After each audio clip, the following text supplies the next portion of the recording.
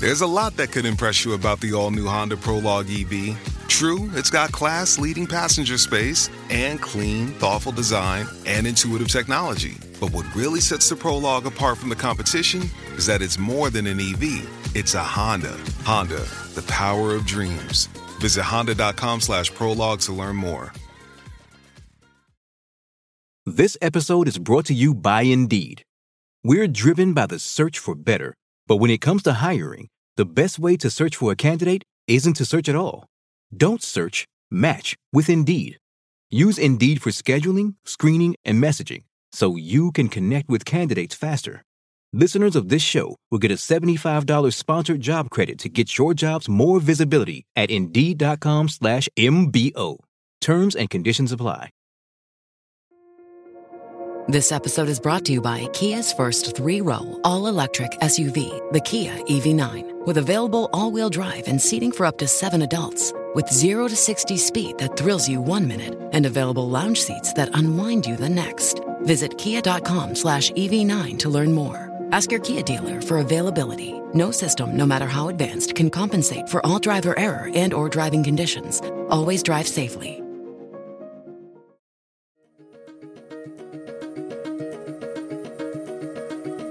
You're listening to the Science Focus podcast from the BBC Science Focus magazine team. We're the UK's best-selling science and technology monthly, available in print and in several digital formats throughout the world. Find out more at sciencefocus.com or look out for us in your app store. Hello and welcome to the Science Focus podcast. I'm Sarah Rigby, online assistant at BBC Science Focus magazine. 2021 has got off to a bit of a strange start, with a surprising trend sweeping the internet: sea shanties. This ancient genre of music has exploded in popularity in recent weeks, thanks to people on social media singing them, sharing them, and adding their own twists. In fact, they've become so popular that Bristol-based shanty band The Longest Johns have entered the top 40 in the UK singles chart. Naturally, we here at BBC Science Focus wanted to know what it was about sea shanties that makes them so catchy. So today, I'm talking to Professor Catherine Loveday of the University of Westminster. She's a neuropsychologist who specialises in music. So thank you for coming on the podcast today. So just to start, could you just give us a brief overview of what sea shanties are and why people sang them? Sea shanties were sort of working songs, really. They're lots of very repetitive and fairly upbeat, uplifting tunes and melodies that people can very quickly join and sing together, and they tend to be very rhythmic so that people can work while they're doing. So the classic one of "Hey ho and up she rises," getting the sails up. So it's that the melody and the rhythm are designed to kind of match the activities that are going on, and also to be quite repeated. Okay, so people sang them alongside their work, but what was the benefit of a song in that situation as opposed to just counting?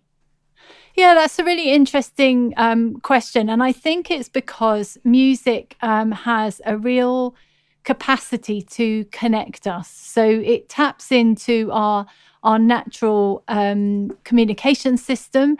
It makes us feel bonded and connected, but it also kind of lifts us up in the same way that chanting at a football match, or singing in a religious setting, or even singing lullabies to children. Music enables us to kind of often reach a different emotional state.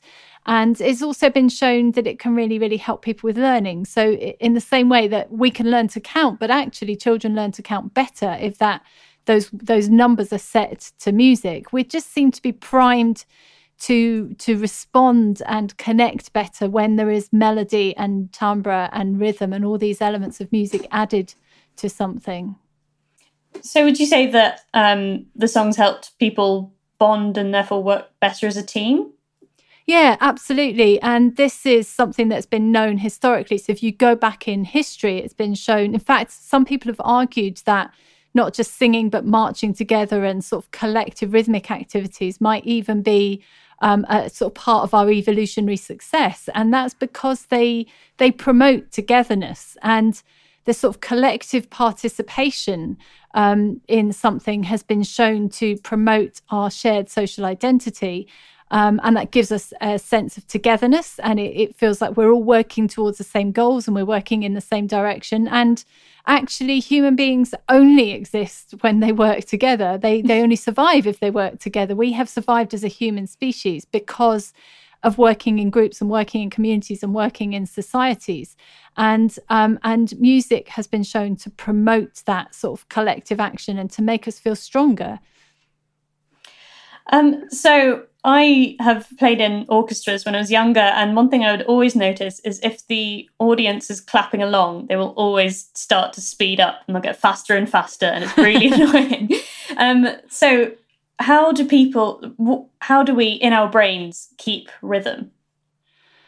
That's a good question. We know that the area of the brain that's particularly relevant is the cerebellum, which is the sort of bobbly bit of the brain at the back.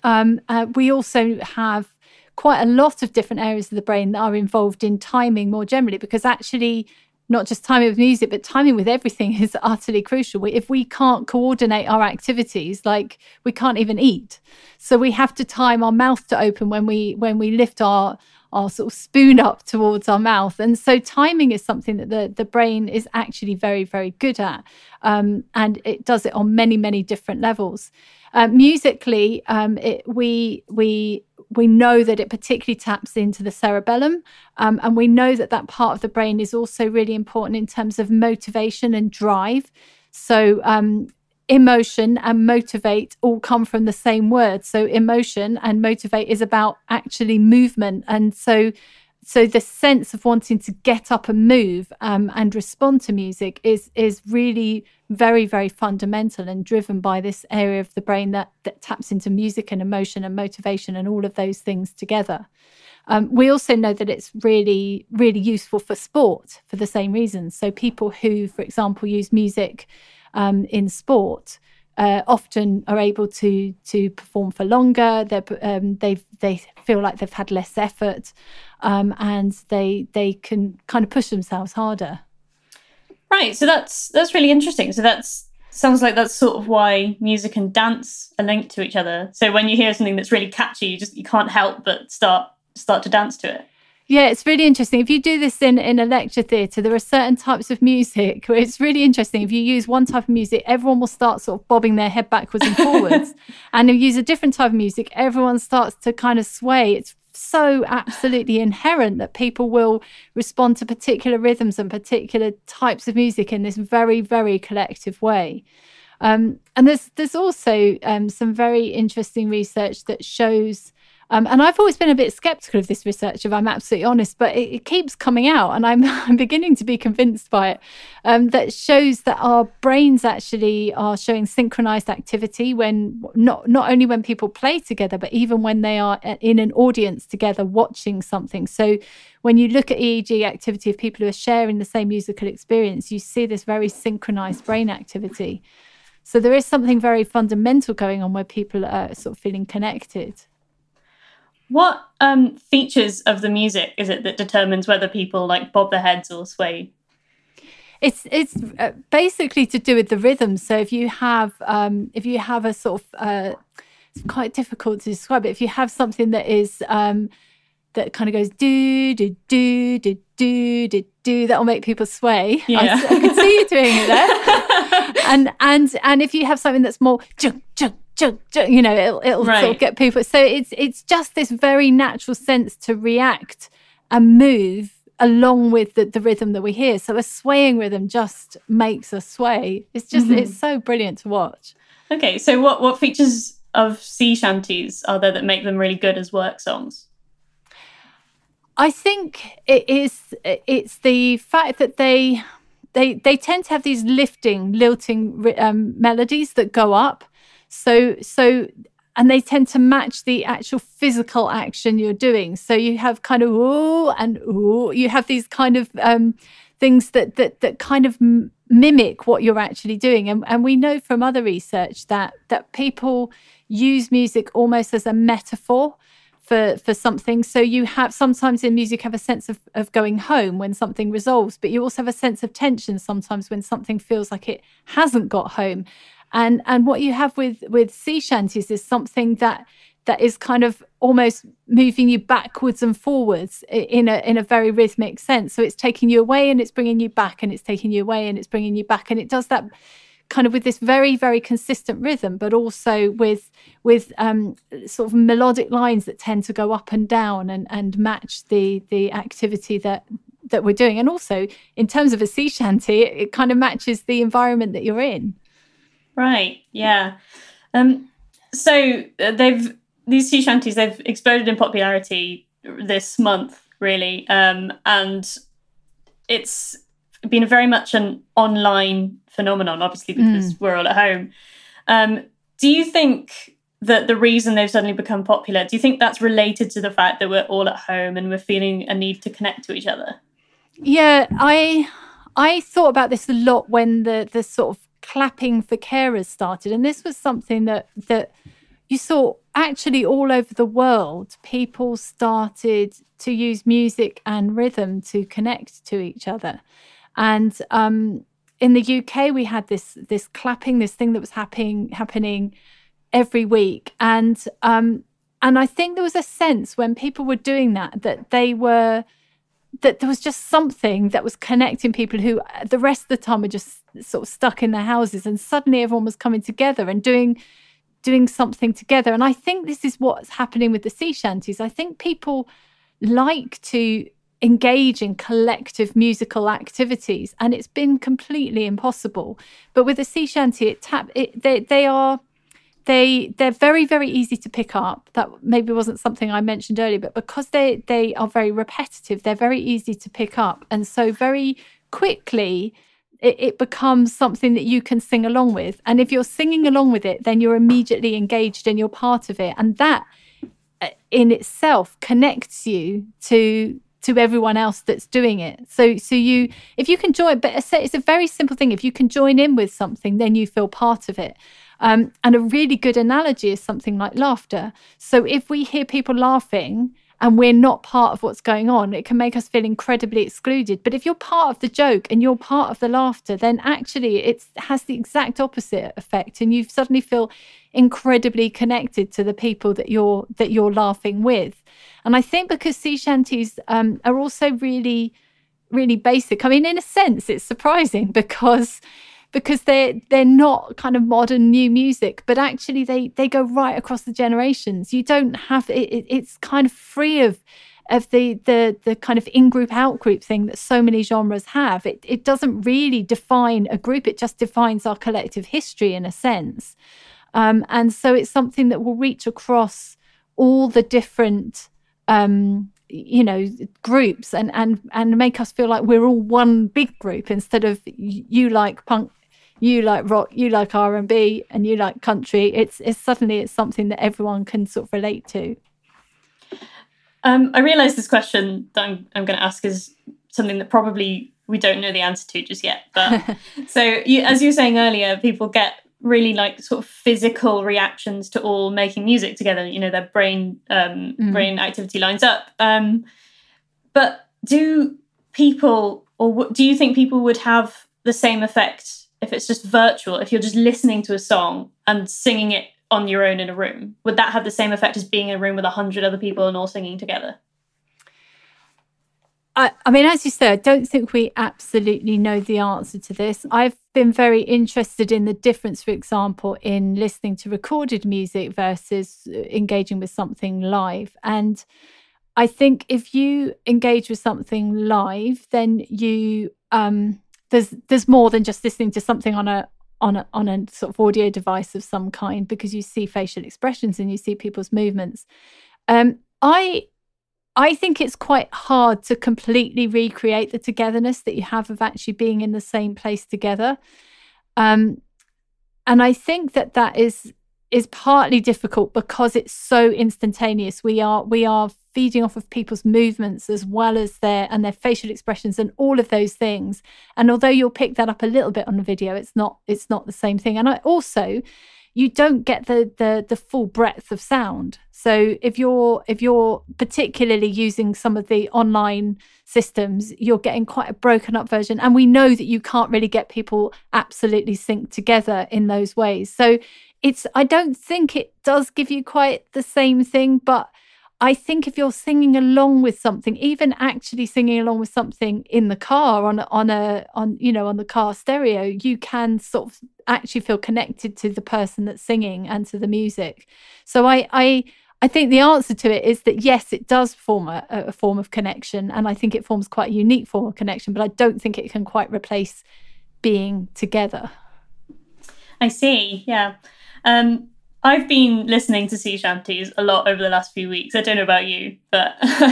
No, it's a whole phenomenon. I didn't really even know about it until you mentioned it. I'm obviously on a whole different plane. But they are sort of things that have occasionally sort of featured in my life. I'm quite pleased that they're making a bit of a comeback. Yeah, I've been really enjoying them, actually. And there's the one that seems to sort of have started it all is called The Wellerman, and that's been going around and around in my head for about a week now. So what is it about a song that can make it a real earworm? Yeah, this is something that loads of people have tried to sort of find specific things about, and it's actually really hard to pin down. It's really hard to pin down something, because what sticks in one person's head doesn't necessarily stick in another person's head. But the easier it is for us to sort of pick up, some people have argued that the easier it is for us to even be able to sing in our mind. So if we can articulate it in our head, so if we can kind of almost hum it internally or mouth the words, then we are maybe more likely to remember it better. And we know that, for example, we remember tunes that are sung better than tunes that are played, and it's partly because you can in your mind sing it back, so you are kind of almost rehearsing it and practicing it. I think anything that has an easy melody that people can pick up, and we don't really know what these hooks are, but there are certain hooks that sort of really grab people, and so anything that's where you've got a repeated thing that goes round and round and round, and that's very easy to sort of sing back, and something with a kind of a melodic line that's not difficult to do, so something that doesn't jump about too much but follows a nice line, those seem to be the things that stick in our mind most. And that's simply, I think, because they're repeated. It's like a mantra almost. So anything that is repeated like a mantra just kind of gets stuck. Right. It's interesting that you said that we remember melodies better if they're sung rather than played, because I always find that I find it much easier to remember the melody of a song than the words. I think that's probably quite common. You know, you hear people going like ba da da da da da da if they don't quite remember the words. So how does that match up? Oh, well, actually, that's interesting, because the research shows that even if it's la, it still works. It's not actually the words that seem to do it. It's just the ability to. So if you hear a violin, you can't recreate that sound. I mean, this is just one theory. There have been different theories about why it might be. Another theory is that it's simply the human voice, and that the human voice compels us more. We are more intuitive, and we're more kind of, we've evolved to focus on the human voice. So that's one theory, and this the other theory that has been this idea that if you can articulate it, and if you hear something that you can mimic, even if it's just la la la, then you are more likely to remember it than if it's a violin or a flute that we feel one step removed from. Oh, I see. Thank you. Okay, so just one last question then. Do you have a favourite sea shanty that you can recommend to our listeners? Well, as I said, I haven't really been listening to them that often, but I'm just going to kind of go back to my childhood, as I always do, and it's The Drunken Sailor.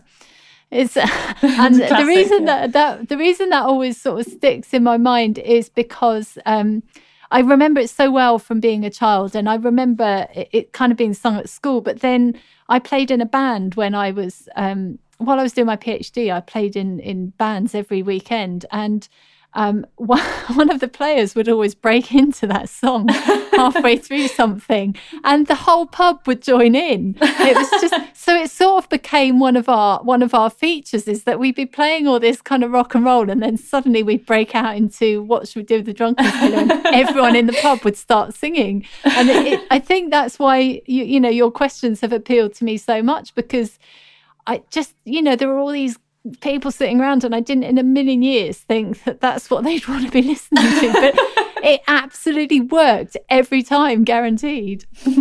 All right, great. Thank you very much.